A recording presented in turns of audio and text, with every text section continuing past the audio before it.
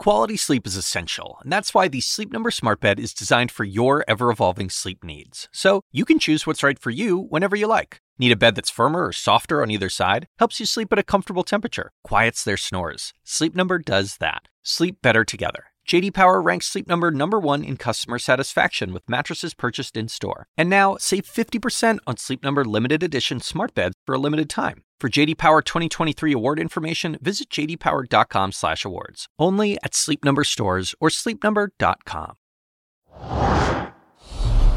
Our breaking news tonight, U.S. airstrikes on targets in Iraq and also Syria. And President Biden says it's not over yet. Tonight on Laura Coates Live.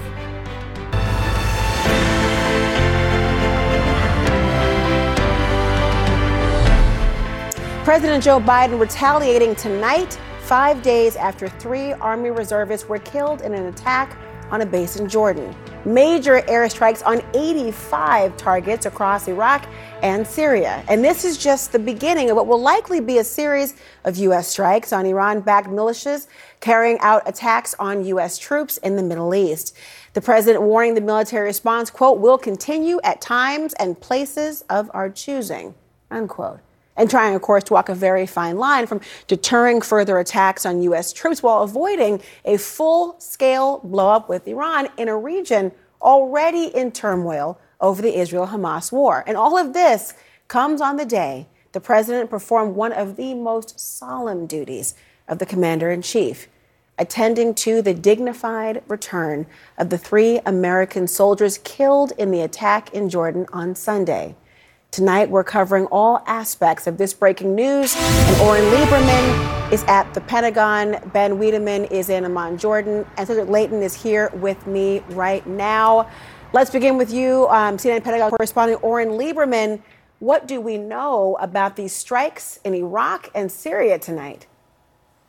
Laura, a series of strikes that are effectively an order of magnitude larger than what we've seen the U.S. do in the region over the past couple of months. Simultaneous strikes in Iraq and Syria, 7 different locations, 4 of those in Syria, 3 of those in Iraq, 85 different targets with more than 125 precision-guided weapons used across this target set. And it's not just facilities or weapon storage. It's much more than that. It's command and control operations centers, intelligence centers, weapons storage sites. The administration very much trying to send a message here to Iran's proxies and militant groups in the region. But as you pointed out, threading a needle here, trying not to start a war with Iran, so no direct strikes in Iran itself, but clearly the administration going after Iran's proxies in the region and Iran's Islamic Revolutionary Guard Corps. So carrying out this series of strikes here, even the platforms used send a message. Heavier B-1 bombers. This is much more powerful than the normal fighter jets, F-15s, F-16s,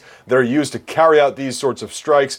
And the message, as you point out from President Joe Biden, this isn't ending right here. This essentially echoed by Defense Secretary Lloyd Austin, who said this is the start of our response. So very much a message sent to Iran's proxies in the region that there could be more coming, and it could remain powerful. Laura. Oren Lieberman, thank you so much. I want to go right now to CNN senior international correspondent Ben Wiedemann, who is in Amman, Jordan. Ben, I mean, the Middle East, to say the least, is already on edge, and this conflict could spin out of control. How dangerous is this moment right now for the region? Laura, it's as dangerous as it's ever been in terms of a possible direct military confrontation between Iran and the United States. Now, as Oren mentioned, the United States has stressed it will not be striking targets in Iran, but certainly the situation is such that there's a very real possibility that mistakes could be made, that there could be miscalculations, and it has many in the region very worried. Now, the Iraqi government has come out and condemned the U.S. strikes, saying that they're unacceptable and a violation of Iraqi sovereignty. It's rather ironic, however, that at the same time Iraq is hosting U.S. forces in Iraq, some of whom have come under a multiple attack by Iranian-backed militias in that country. But nonetheless, it puts many of the governments, the authoritarian regimes that are allied with the United States in a very difficult position, because on the one side, there's no love lost between them and Iran. On the other, there is continuing outrage among the publics in this part of the world over the fact that the United States is a direct and formidable military and diplomatic backer of Gaza. And certainly none of this would be going on if the Gaza war weren't going on. And the feeling is that the best way to reduce tensions in the Middle East isn't necessarily by conducting days of heavy strikes, but rather for the United States to finally come around to putting pressure on Israel to stop the war in Gaza now. Laura? And Wiedemann, thank you so much for your reporting. Please stay safe. I want to bring in CNN military analyst, retired Colonel Cedric Layton. I'm so glad that you're here to help us unpack all of what we're hearing. First of all, the fact that it's not happening in Iran directly.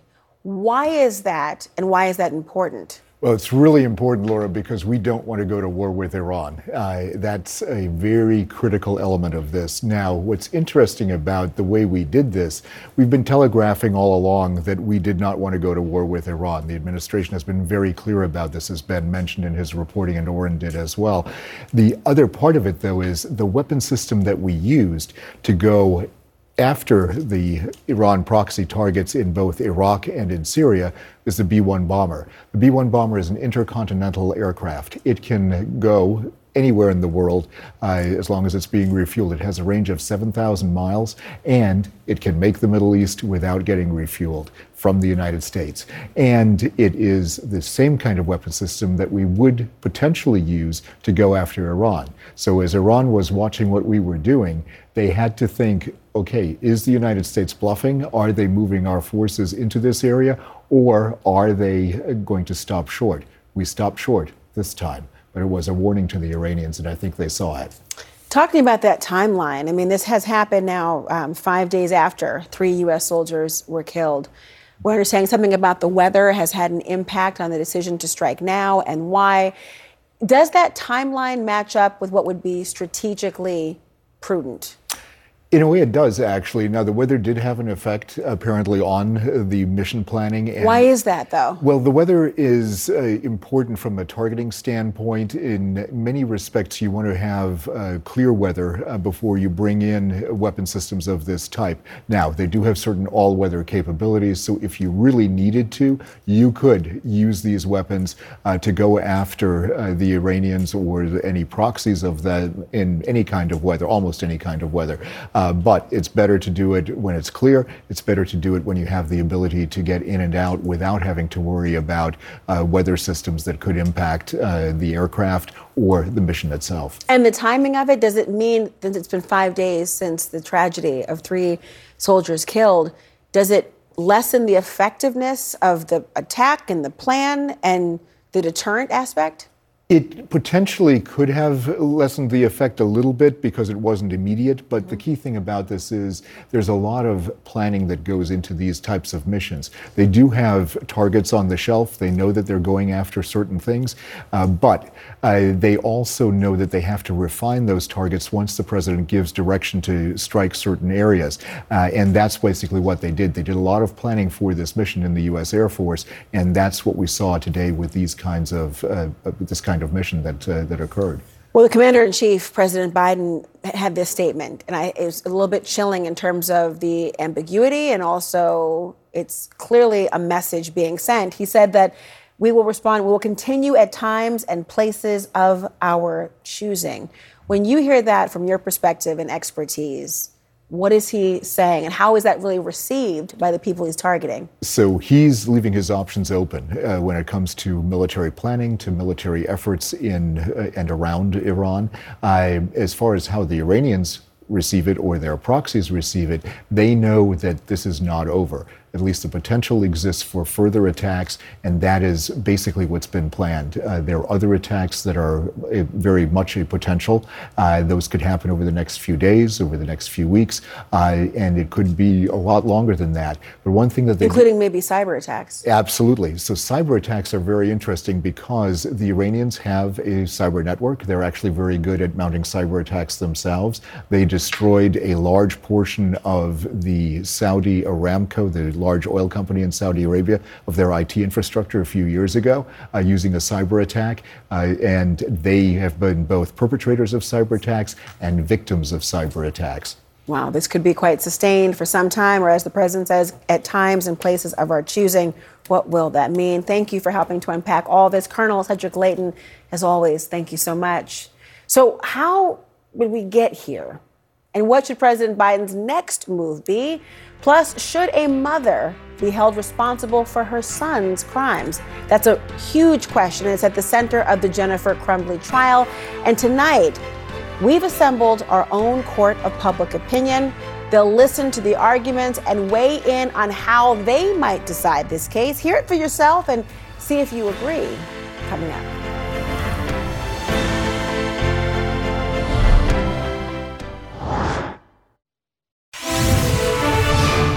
So can President Biden retaliate against Iranian-backed militias who have carried out attacks on U.S. troops in the Middle East? And this is the big part, without it turning into a wider conflict. Joining me now, former Deputy Assistant Secretary of State in the Obama administration, Joel Rubin. He's also running for Maryland's 6th Congressional District. So glad to have you back tonight. Every time we talk, there's a major conflict happening. And my questions are always to you about how does this not turn into a bigger and wider conflict? I mean, diplomacy is the delicate dance, and we talked about it a lot. So when you look at this, is the message received in a way that still keeps America safe? Well, you know, Laura, look, this message has to be received in Tehran. The president has been consistently stating publicly that there is no interest in having a war for the United States, between the United States and Iran. But Tehran pulls the strings of these proxy groups. And so I think what these strikes are doing is sending a very careful and calibrated message, targeting those who committed the acts, the sin, essentially, against our troops by killing American troops unjustifiably. If this message is not received, then what we're going to see potentially is continued attacks. I think that the Iranians, they have to take a breath and they have to look at what is happening in the region. They are exploiting right now, from my perspective, the fight between Israel and Hamas. And they're exploiting it, and they're testing and they're prodding, be it in the Persian Gulf with the Houthis or now in Iraq and in Jordan, as we've seen. And this has to be a message that they get clearly, and I hope they do get it. It doesn't stop here in terms of the strategy, right, for the military in the United States. One is thinking strategically a couple steps ahead. Yeah. What is Biden's next move, or what should it be? Well, what he needs to be doing is something that George W. Bush did not do. And there's a lot of discussion about, is this a slippery slope to a war with Iran? You know, I served in the State Department during the Bush administration when we invaded Iraq. And there's one crucial component that was missing then that I believe the president's engaged in now, which is diplomacy. Back then, George W. Bush engaged in diplomacy in the service of war. Today, President Biden, he's sending out a Secretary of State this coming week to the region to try to make sure that it's not in the service of war, but that it's in the service of peace and security. So opening up channels with our allies who speak to Tehran and potentially maybe even finding a route to talk to Tehran directly to calm this situation down, that's crucial. And I think that's where the president is trying to lead this, and that's what he's publicly messaging all the time. When you look at this and think about us getting to this particular point, there's been a lot of considerations. Will this be the ultimate deterrence? You know, the ultimate deterrence, there's no magic bullet to resolving all the problems in the Middle East. And that's the hard part of this region. And it's been this way for decades. But what one has to do is ensure that they are applied and engaged consistently. I've said this to you in the past, and I truly believe this. Iran would like the United States to depart the Middle East. Well, this is a demonstration and a reminder that we're not going anywhere. And there needs to be an engagement strategy. And the United States is engaging with our allies, and this is going to be part of that. And hopefully the message is received in Tehran and that our diplomacy will complement that. Joel Rubin, as always, thank you so much. Thanks, Laura. Ahead, closing arguments in the Jennifer Crumbley trial that could have huge implications on the questions of who is responsible for mass shootings. And we have something very special tonight. The Court of Public Opinion is here to weigh in.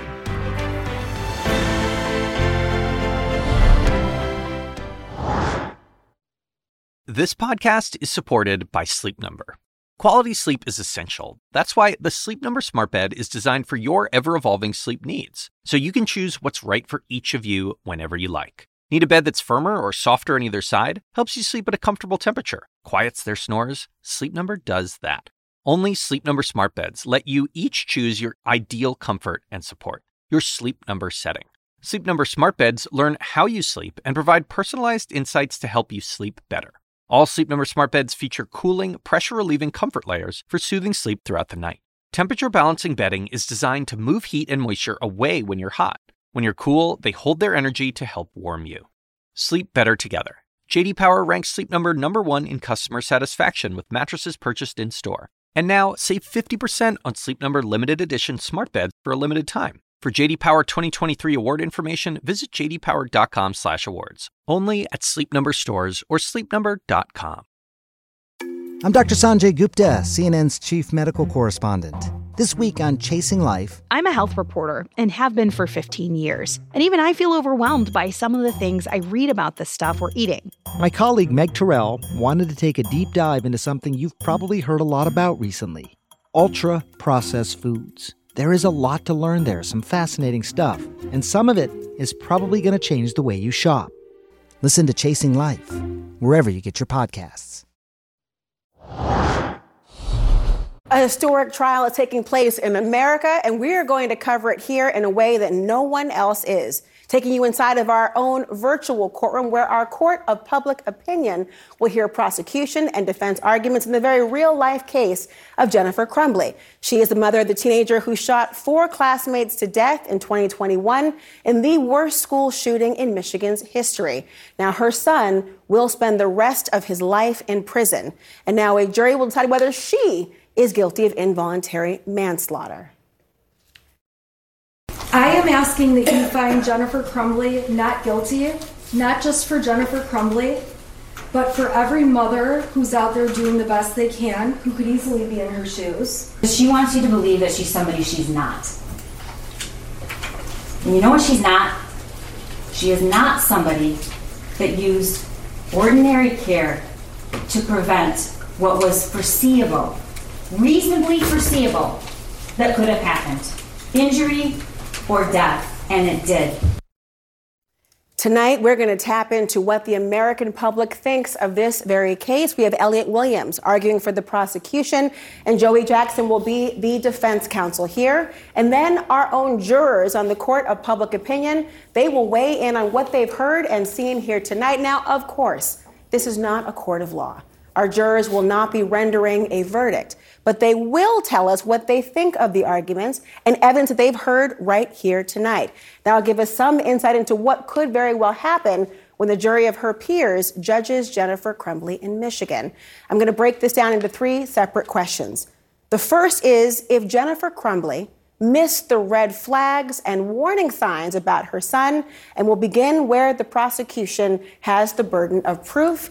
Prosecution, make your case to the jury. Thank you, Your Honor, or Ms. Coates. Now, here's the thing. When we pick apart a case, it's important to not get bogged down in the weeds and just think about what does the law say. And this is involuntary manslaughter. You have to prove, and the prosecution seeks to prove that this person was negligent, which basically means asleep at the wheel in a basic duty where she had to carry out as a parent. Now, look at some of the things she missed along the way. There were a litany of diary entries written by her son indicating that his parents weren't paying attention to him, his parents and his mother, who's the defendant here. Number 1, he writes one that says, "I want help, but my parents won't listen, so I can't get any help." He's literally crying for help, for mental health assistance here. Number 2, "I get 0 help from my parents for my mental health problems." Number 3, "My parents don't listen." Again, after again, after again, he's writing in his diary. Now, my friend Joey Jackson will probably say, well, they weren't on notice. Of course, they didn't read his diary. They weren't going through his diary. They actually were on notice. And there's at least one instance where he starts talking about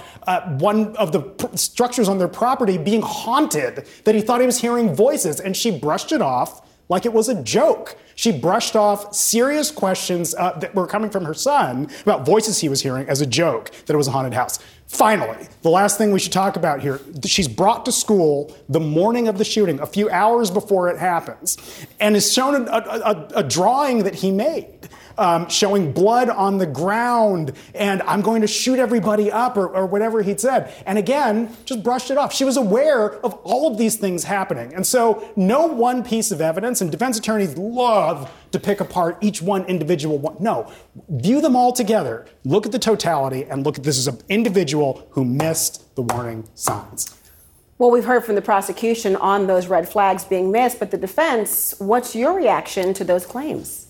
Mental health is a thing in this country, we know that. But the problem with mental health is that it's not readily seen. If someone breaks a leg, you can see it, they're on crutches. If someone has a spinal injury, they may be in a wheelchair, you could identify, you could connect with it. But people who have mental health issues going on could disguise it. The prosecution mentions these journal entries, no evidence which would suggest that the parents ever saw those journal entries. So should they be held accountable as to that? The reality is that someone, as I grew up, who made me laugh every day, his name was Robin Williams. 10 years ago this August, he took his life. Who would ever think that a person who's so funny, so connected to us all, would do that to himself? So now we turn to this case. And when we look and we evaluate this case, what do we see? We see the fact that we had a family that seemed to be normal. I show you the Facebook postings of the family where they just saw a child with his parents having fun. As we look at that and as you absorb that, that's a family that is apparently normal. Seemingly, everything was okay, but it wasn't. And then we get to the issue of the parents being on notice. Notice of what? Of a child who may have written things in a journal but didn't tell them, didn't convey the issues he was having with them. And not only that, but look at what the school had to say with respect to he was having a rough time. Yes, you're going to hear that momentarily, that his life would have been in shambles or some such thing. He was sleeping in class. Do you think the school could have told the mother so that she would have known? They did not listen to this. Were you ever made aware that there was some issue on November 10th where your son was having a rough time? No.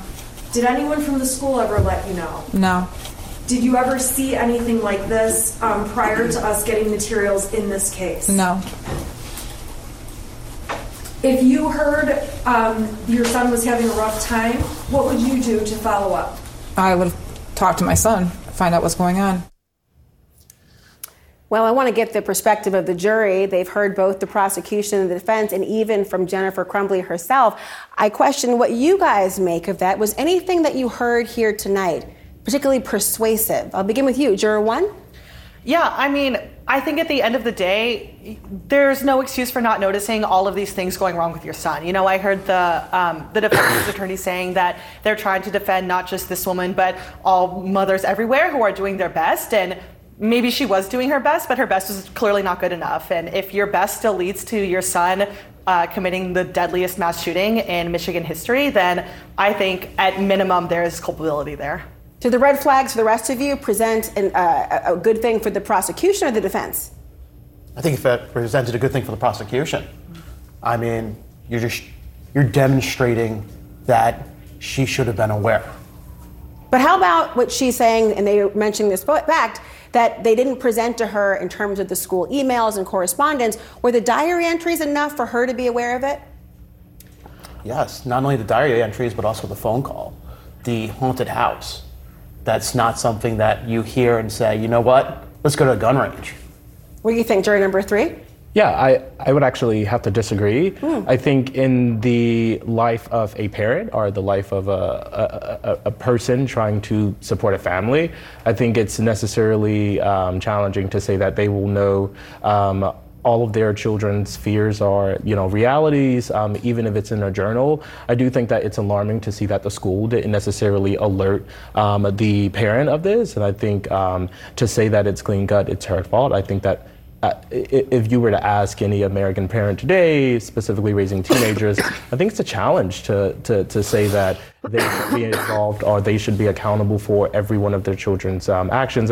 With an understanding that this is a very serious, consequence here, and 4 people are dead and several others are hurt. I don't think, though, that the mother is, or that the prosecution has really presented such a valuable case here where she is totally guilty. Juror number 2, you're nodding along. What are you thinking?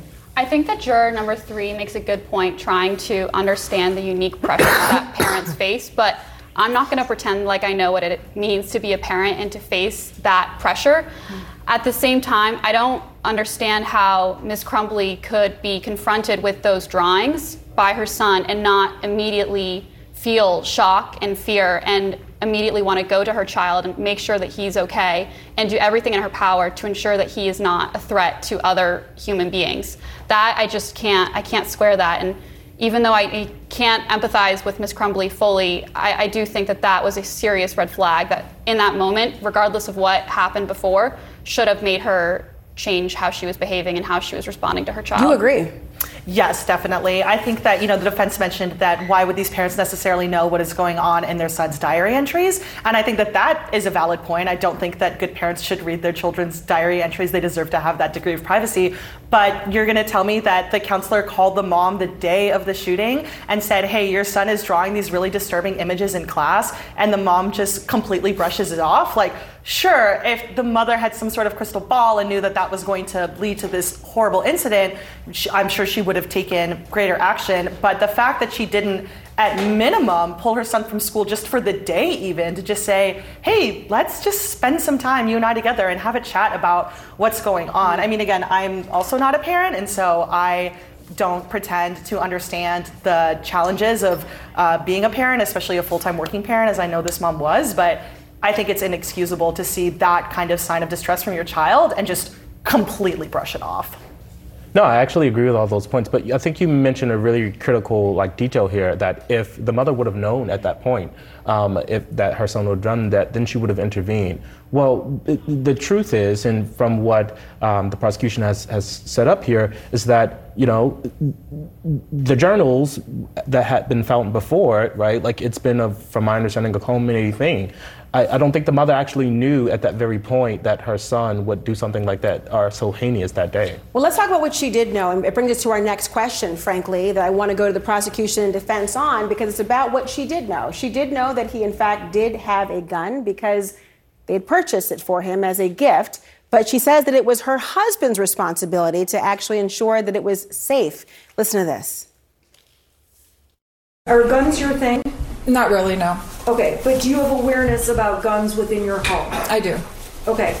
Who is responsible for storing the gun? My husband is. Okay, explain why you say he's responsible for that role. I just didn't feel comfortable being in charge of that. It was more his thing, so I let him handle that. I didn't feel comfortable putting the lock thing on it. I just rather not let him do it. Let's go right to the prosecution. Prosecution, how would you use that evidence? Remember, this is about negligence. How sloppy or careless was this individual? Okay, this isn't about whether it's okay to have firearms in your house or whatever else. It's what did you do to secure them and what did you do to make them available to your child? Number one, if you had a shed in the back of your house and had machetes or yellow cake uranium or C4 plastic explosives in there, you don't get to make the argument that, well, my husband takes care of the lawnmower. At the mere fact that they're in your house and not locked up with a code on the safe that was 000. They didn't even make an attempt to try to secure these guns. It's like the movie Spaceballs, where the guy has 1, 2, 3, 4, 5 as the code on his luggage. Everybody makes fun of him. It's just nonsense and a staggering degree of negligence that she ought to be held accountable for. Defense. The reality is that gun ownership is a thing in this country, and we know it should be responsible. There's no question about it. We also know that they had a target in the home, and we would acknowledge and admit that as we see. Let's take a look at the actual target that they had in the home. The reality is that the purpose of having the weapon is it was a hobby of the family. The Second Amendment protects that. But if you look at what happened with the school apparently was concerned because of this drawing, and in light of the fact they called the mom. The mom goes to the school, and the school says that they don't have reasonable suspicion to check the bag. You can call the mother and the father to come to the school because you're concerned about a drawing with a gun, but the school doesn't look into the bag and instead hands it back. What are we dealing with when we have that level of negligence upon the school with respect to their responsibility? So at the end of the day, I ask you, ladies and gentlemen, to look at the gun in totality. If the school would have done its job, we wouldn't be here. I want to turn back to the jury on this important point. They've raised two really compelling arguments. One, about whose responsibility, so to speak, it was and who purchased, and also what the school should have known on that particular day. What stood out to you? Well, honestly, as a former educator, this was the component of this story or of this case that I found most compelling because, of course, it was the part that I related to the most. And to be honest, I think that I am very sympathetic towards the people who worked at the school. Yes, it does seem like there were some things that maybe they could have done more. But we know that the counselor had that meeting with the mom because of the drawing that her son did. And if the mom decided to completely brush it off, when I used to have meetings with my students and their parents, and if I had a disagreement with the parents about what kind of course of action the student should take, I always defer to the parents' judgment, because no matter how much I cared about their student or how well I thought I knew them, I would never go so far as to assume that I knew a student or cared about them more than their parent did. And so the fact that the school deferred to the parents' judgment, I think that most of the time that is what you should do, and I don't think that's their fault. I just don't understand how the mom sees the drawing and doesn't immediately look for the gun. Like, to me, that just boggles my mind. You know he has some sort of homicidal tendencies, thoughts, a desire to use it with the blood. I don't know how you don't try to find that gun immediately. Does that change for you in terms of the deference of the parents and what the drawing said, knowing that she knew that he did have a gun, maybe not on him, but in his general home? Yeah, no, I don't think it necessarily changes. I do think I take it into consideration when, thinking about how it will all turn out for the mother. I think the blame, though, for me on this particular part, and this is very important detail, I think the blame would have to be on the school in terms of their lack of ability, to really express to the parents. I will say, when you think about the sheer, and I take it to my last point, amount of responsibilities that a parent may have, many people have different things around their home and something that their families always cherish. Who's to say that these guns weren't out before in days previous, many nights and days, right? I think the mother going on about her day, I think to say that she absolutely knew that this gun was gone, or, I don't think that it really rides up in a good argument to me.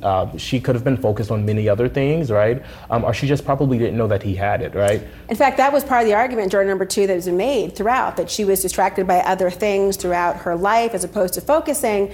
But also this idea of the school not checking the backpack when they called them in. And keep in mind, this is a community where hunting is a very avid and frequently used sport. Does that change anything for you?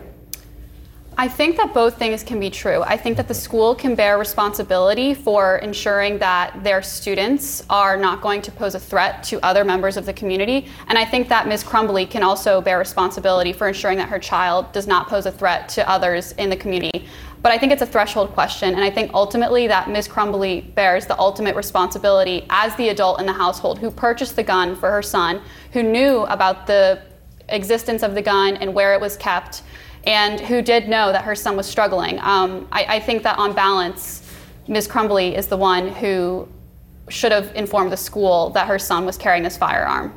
It's interesting because we also are talking about another adult in that household, and that is the husband, who will stand trial next. I wonder what the consequences will be there. Thank you to Joey Jackson and Elliot Williams, who are our prosecution and defense. I want to talk more with our jury. What did they come to the case thinking, and were their minds changed by the presentation as it was given? We'll be right back.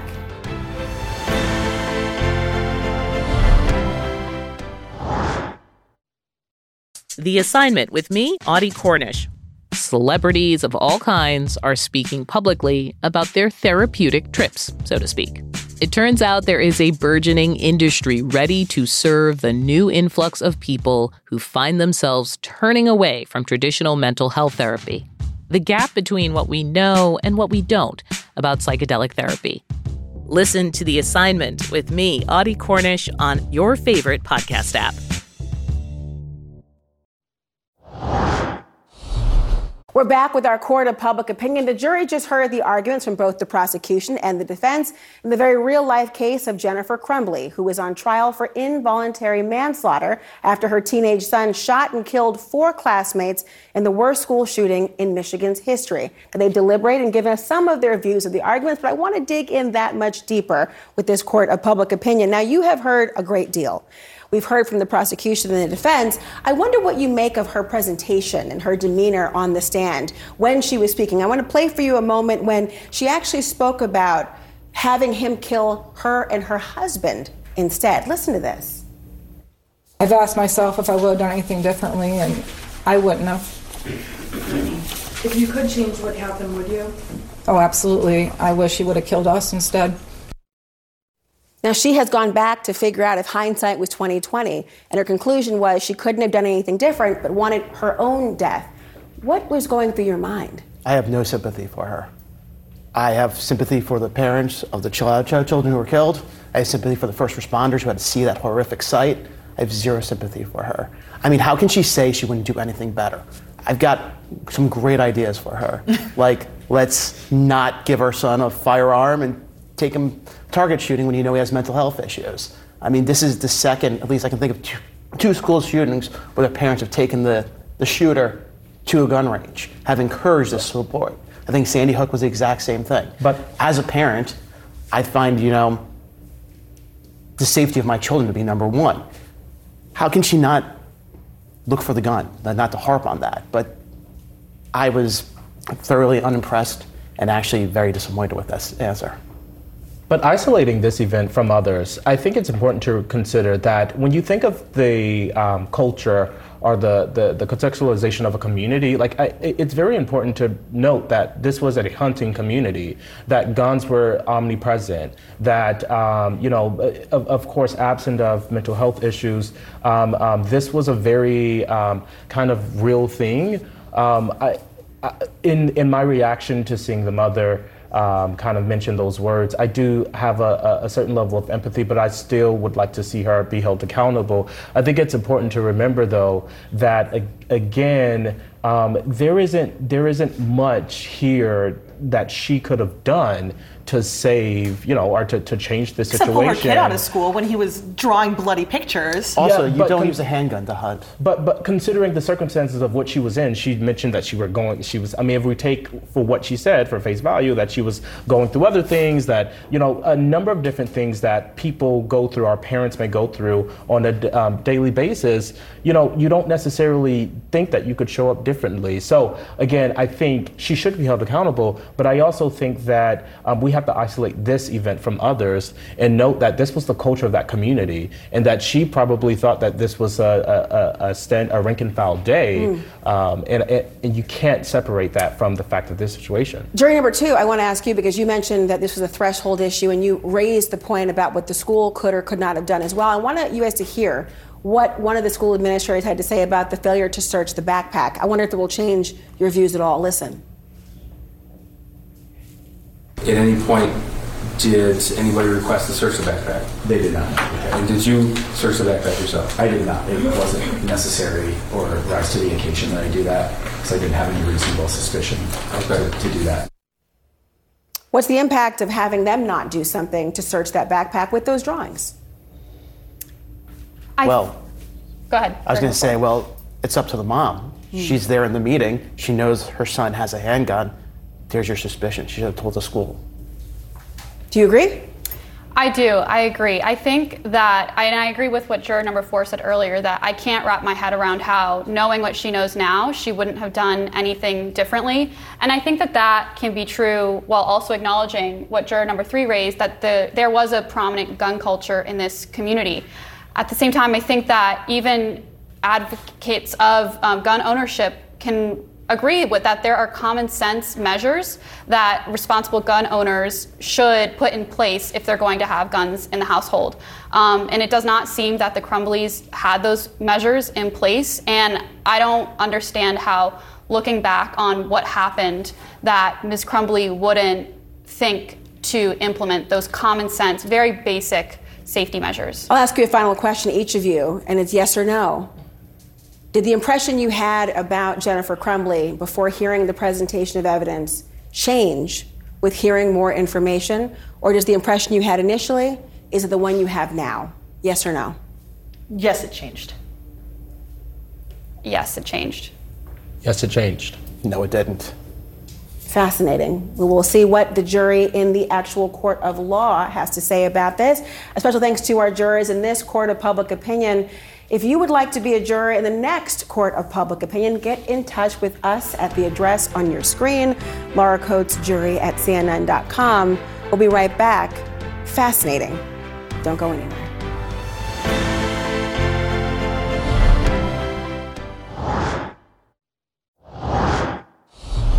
Paulo, how about a statement? Get away. How about a statement? Paulo, how about a statement?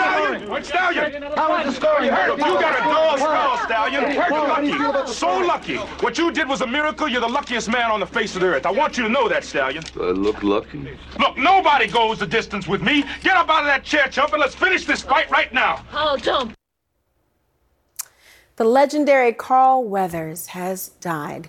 He followed his successful NFL career with iconic movie roles in Hollywood, playing heavyweight champ Apollo Creed in the Rocky films, going against Arnold Schwarzenegger in Predator, and starring in the Star Wars spin-off series The Mandalorian, among so many other roles. I had the actual honor and privilege of having Carl on my SiriusXM show just a few years ago in 2020 while discussing the book Pen Pal, Prison Letters from a Free Spirit on Slow Death Row. Here's a little part of our conversation.